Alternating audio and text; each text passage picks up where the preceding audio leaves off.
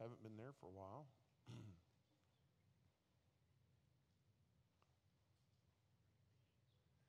I think it's the most inspiring chapter of Revelation, is Revelation chapter 5.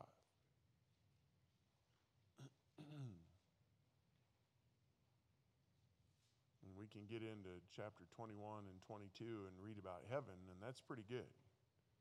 But chapter 5 is the victorious march over all of evil, and it's just the march of victory in Revelation chapter 5. And do love this chapter and pray that we're going to try. I think we can get it done. Do the whole chapter tonight. But some of you just fell out of your chair, passing out. All right, got a little lightheaded, did you?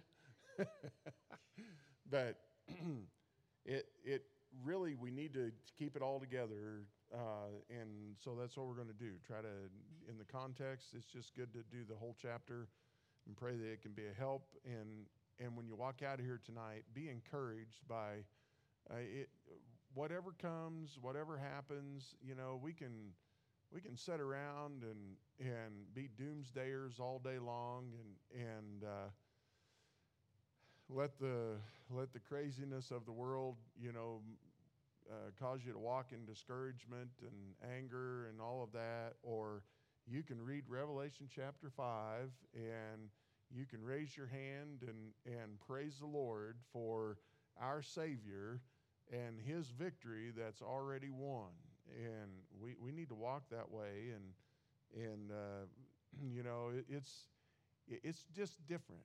You guys, some of you are probably sitting here wondering if the Broncos are still winning or if they're losing, Well, I want you to know that this battle, even though it's in the future, is already won.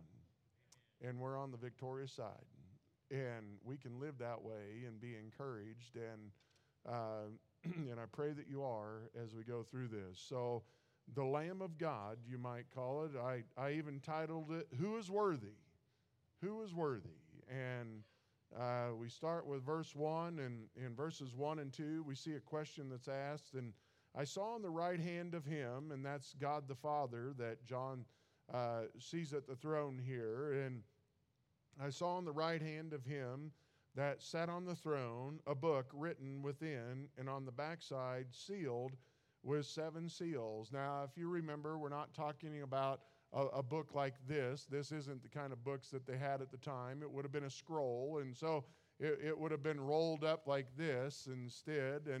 And on this then there was 7 seals that had sealed this up, and so that was the book. And so it was rolled up in a scroll like that, and it was written on the inside. It was written on the backside of it, on both sides, and so he sees the book that's written, and I saw a strong angel, and I'm not sure exactly what he saw in reference to a strong angel, but one that was very powerful, probably one that was very menacing, and one that you knew that you were not going to approach.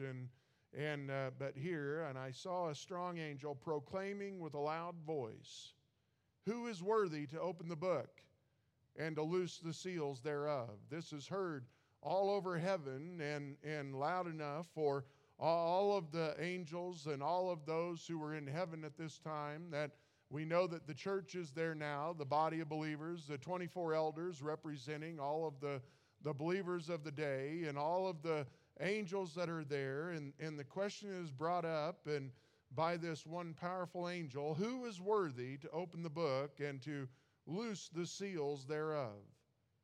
And no man in heaven, nor in earth, neither under the earth, was able to open the book, neither to look thereupon. There are some questions that I don't have any answers to. I wonder too on this as we As we look at this, we see John's reaction here in verses 3 and 4, but it seems to me that this question that was asked in heaven must have been heard even here on earth. I believe that during the tribulation period, there are going to be many things that are going on that it's hard for us to imagine and hard for us to comprehend, but the voices from heaven, I do believe that here it tells us that no man in heaven, nor so there's no one in heaven, there's no one on earth, there's no one under the earth that was able to open the book, neither to look thereon. And so not even to look at it, and so there is no one there to do this. And then I find this interesting in verse 4, and I wept much, because no man was found worthy to open and to read the book, neither to look thereon. I wrote it on the side of my Bible here and in the notes, and why would John be weeping? I wonder. I mean, when he opens this, we see that when he does open this, then we'll see this in chapter 6, that it's not good things that are going to be opened. And so I wonder, and it tells us that I wept much because no man was found worthy to open and to read the book, neither to look thereon. And why would John be weeping? And I think maybe he would be weeping because he's thinking much like we would be, that does it look now like maybe Satan has the victory? Does it look like if no one is able to open the scrolls up and to bring on the tribulation and judge the unrighteous and make things equal and make things right and make things righteous and good, and maybe John sees this and sees that no one is able to do this, and so it causes him to weep and thinking that, well, maybe Satan is going to win. Maybe there is no righteous judgment. I don't know. I speculate a lot, but I would say that's probably much of what was going on in his mind. And so he's weeping, and then it tells us, verse 5 and verses 5, 6, and 7, we see the Lamb is described. And one of the elders said unto me, weep not, stop crying. That's exactly what it was. It was a command, and one I would think that was exclamatory, in that saying, hey, quit. You just need to quit crying. Stop weeping. Behold, the Lion of the tribe of Judah, the Root of David, hath prevailed to open the book and to loose the 7 seals thereof.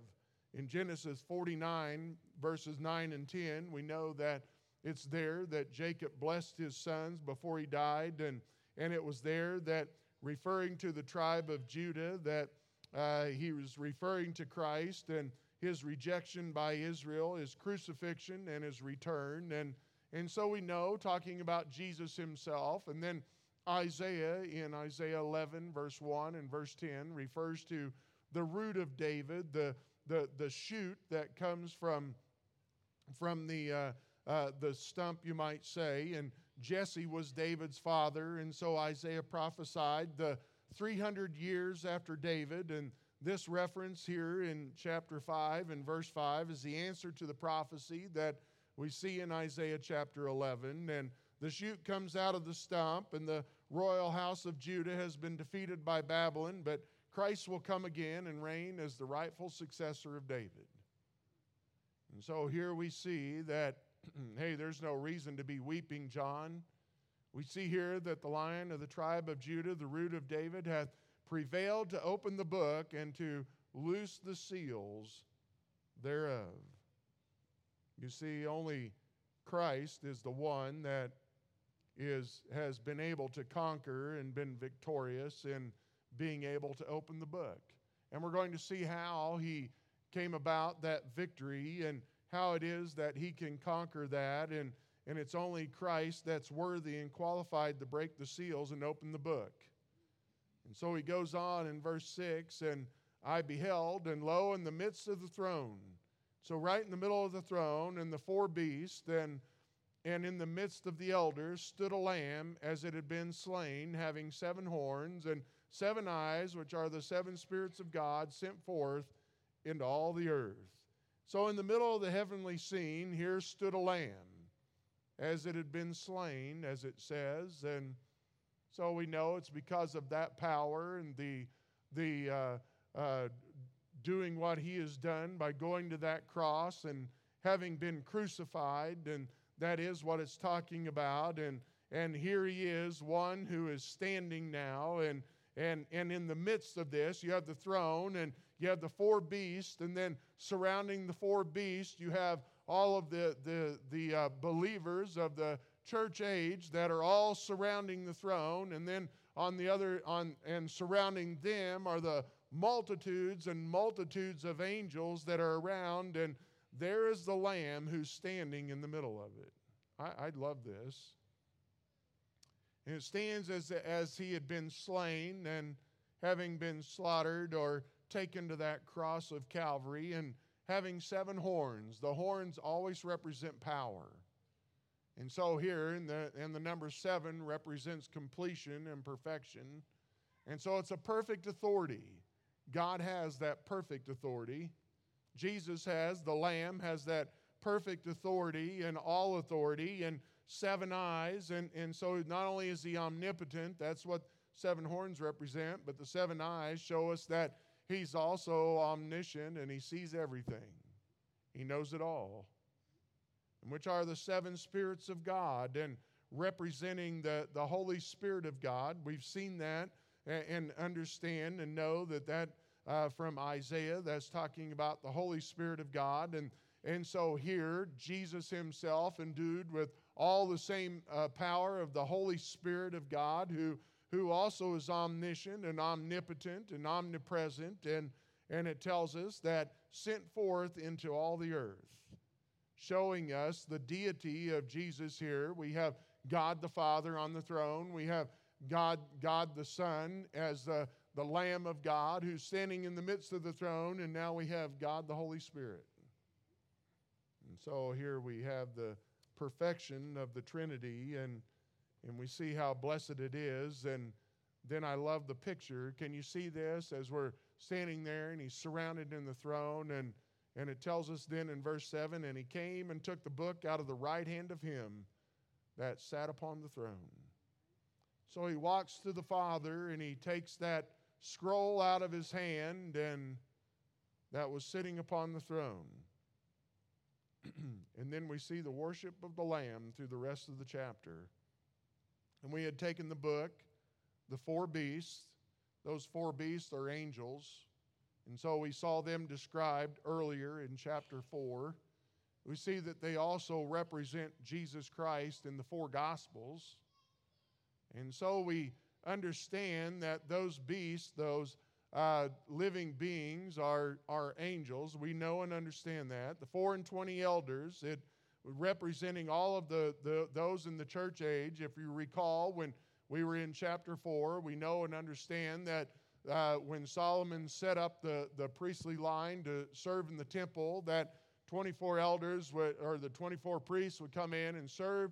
They would rotate out, and then all of them would end up, all of the priests at one time would end up at some point in time serving in the temple, and knowing and understanding that represents the believers today, that all of us at some point in time will sit at the table, sit at the throne of God.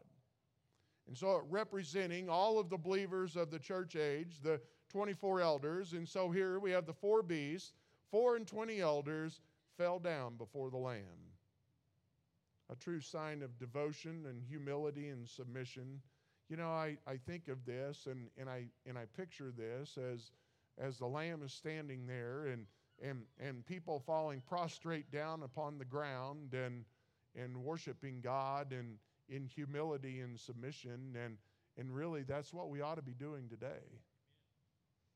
We truly ought to be submissive to him and truly seeking his will for our lives and seeking only to please him with everything that we are, all parts of our being. And so they fell down before the Lamb, having every one of them harps and golden vials full of odors, which are the prayers of saints. So here, those of us even that aren't very musically inclined, obviously it shows us that we'll be able to play something. We'll also be able to sing, Jeff. Won't that be great? Me and you. Yeah. I think it'd be great. Think about what we can have in every one of them, and that's talking about the elders. It's not talking about the beasts. You need to remember that Jesus Christ did not die on that cross to redeem the angels. The angels were a created being more powerful than humankind. They had one time where they had the choice to either follow God or follow the devil. And many of them chose to follow the devil. Now, there's not more that are choosing still today. They've all been created. They do not reproduce. It tells us that in the Scripture. They're not given to marriage as human beings are.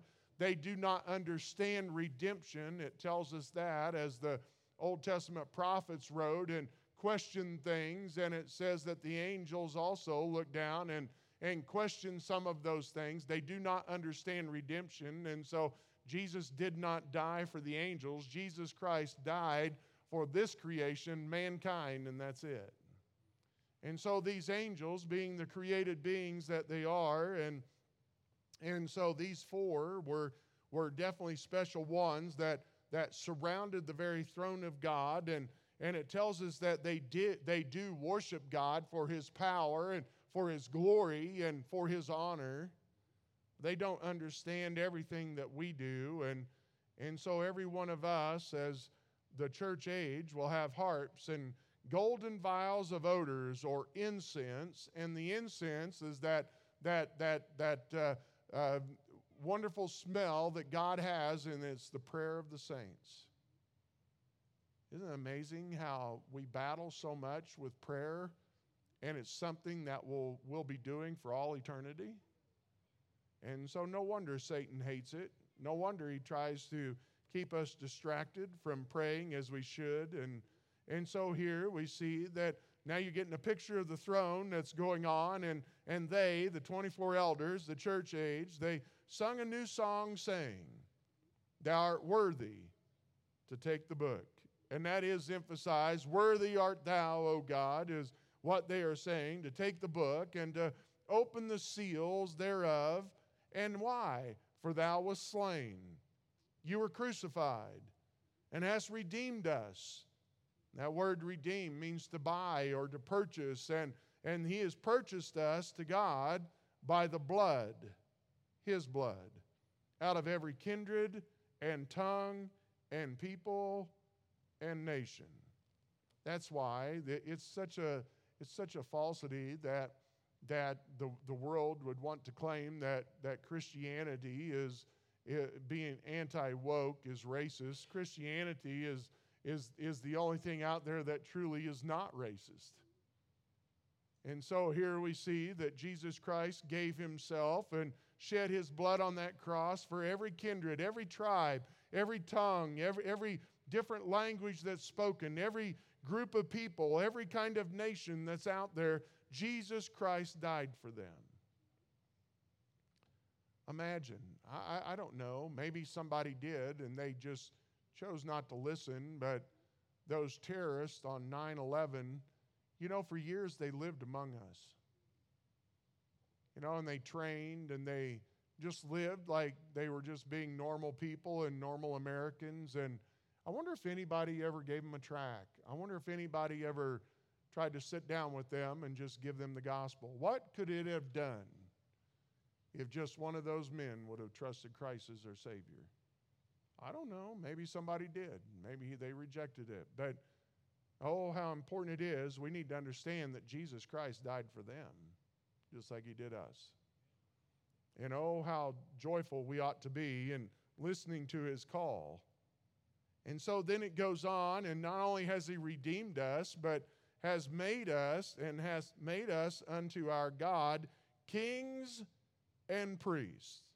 All believers of the church age. Believers will be kings and they'll be priests. Remember, Peter even said something about that over in 1 Peter chapter 2 and verse 9. He says, "But you are a chosen generation, a royal priesthood, a holy nation, a peculiar people, that ye should show forth the praises of Him who hath called you out of darkness into His marvelous light." So He's made us Our God has made us kings and priests, and we shall reign on earth. 1,000 years, it tells us. 1,000 years we'll reign with him here on earth. The millennial kingdom is what they call that. After the tribulation period is over, and we'll reign with him. And I beheld, and I heard the voice of many angels round about. This is what I love in the worship of God, the angels and the creatures. And I beheld, and I heard the voice of many angels round about the throne, and the beast and the elders. And the number of them was 10,000 times 10,000, and thousands of thousands. It's innumerable, is what he's trying to say here. That there is more than we can count, and there's no way to give a good count of all of them. And this is what it says, saying with a loud voice. Imagine the power. I mean, I don't know, I know there for a while, the Arrowhead Stadium had the record for the decibels of a cheering crowd. I think they had the record for a while. I can't remember how many decibels it was. It's something crazy and it's probably been broken somewhere else by now. Who knows? But you think of the noise, and that's just people screaming. But here, think about an innumerable number of people and angels who are in one unified voice saying the same thing. Worthy is the Lamb that was slain to receive power and riches and wisdom and strength and honor and glory and blessing. The power of the voices in unison, I just cannot imagine what kind of noise that would be. But even in that, showing the very power of God, his riches, his deserving of all, his wisdom and strength and honor and glory and blessing. You got to love it. And every creature which is in heaven, this is the part that I love. It comes all the way to the end. And every creature which is in heaven and on the earth and under the earth, and such as are in the sea, and all that are in them, heard I saying, blessing and honor and glory and power be unto him that sitteth upon the throne, and unto the Lamb forever and ever. And the four beasts said, Amen. And the 24 elders fell down and worshipped him that liveth forever and ever. You know the thing I can't but help think? Go back, and I know we've looked at this many times, but Philippians chapter 2, and look at verses 9 through 11. And here it tells us that, wherefore God also hath highly exalted him, Jesus, right? And given him a name which is above every name, that at the name of Jesus every knee should bow, of things in heaven and things in earth and things under the earth, and that every tongue should confess that Jesus Christ is Lord, to the glory of God the Father. You know, this changes my way of thinking on certain things. Sometimes I think in my mind that it'll come at the great white throne is when those that are unbelievers will bow their knees and confess that Jesus Christ is Lord. But this just seems to tell me that maybe this takes place before that.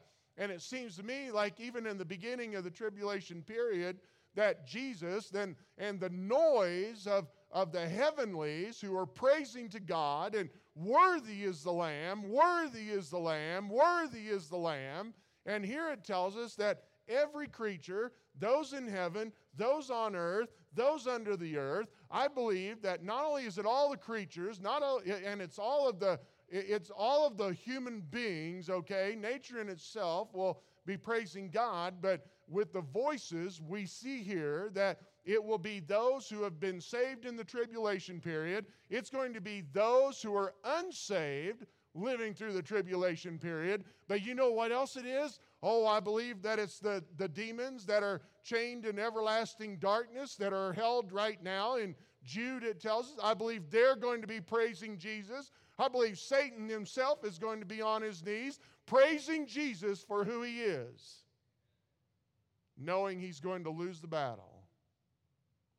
How powerful is that to think that every knee shall bow, every tongue confess that Jesus Christ is Lord, and this is taking place before all the tribulation period.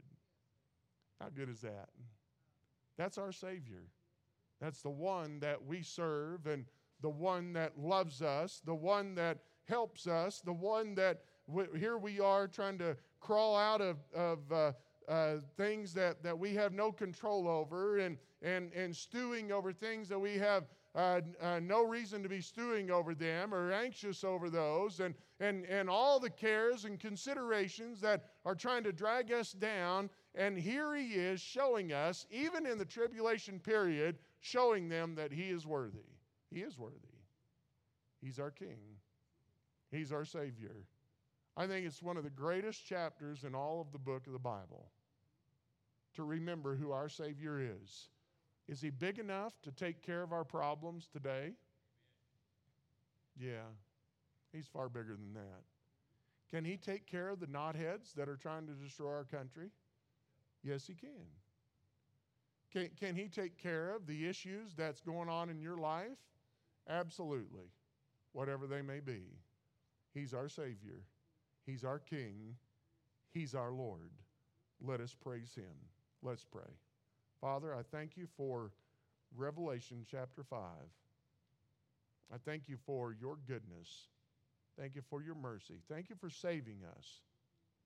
And thank you for giving us this chapter, knowing that not only do we serve a risen Savior, but we serve a victorious King. And so, Father, I pray that you help us to walk out of here tonight being encouraged, knowing that you are far bigger than any problems we may have. And that, Father, you just give us the direction and guidance and peace, and we'll just follow you and do whatever it is that you want us to do. I pray you bless each one who's here. Those who are listening, pray, Father, that you'll do a work in our hearts. Use us to touch someone else's heart and make a difference for eternity. Bless us this week. Guide us and use us. And thank you, Father, for all you do. In Jesus' name, amen.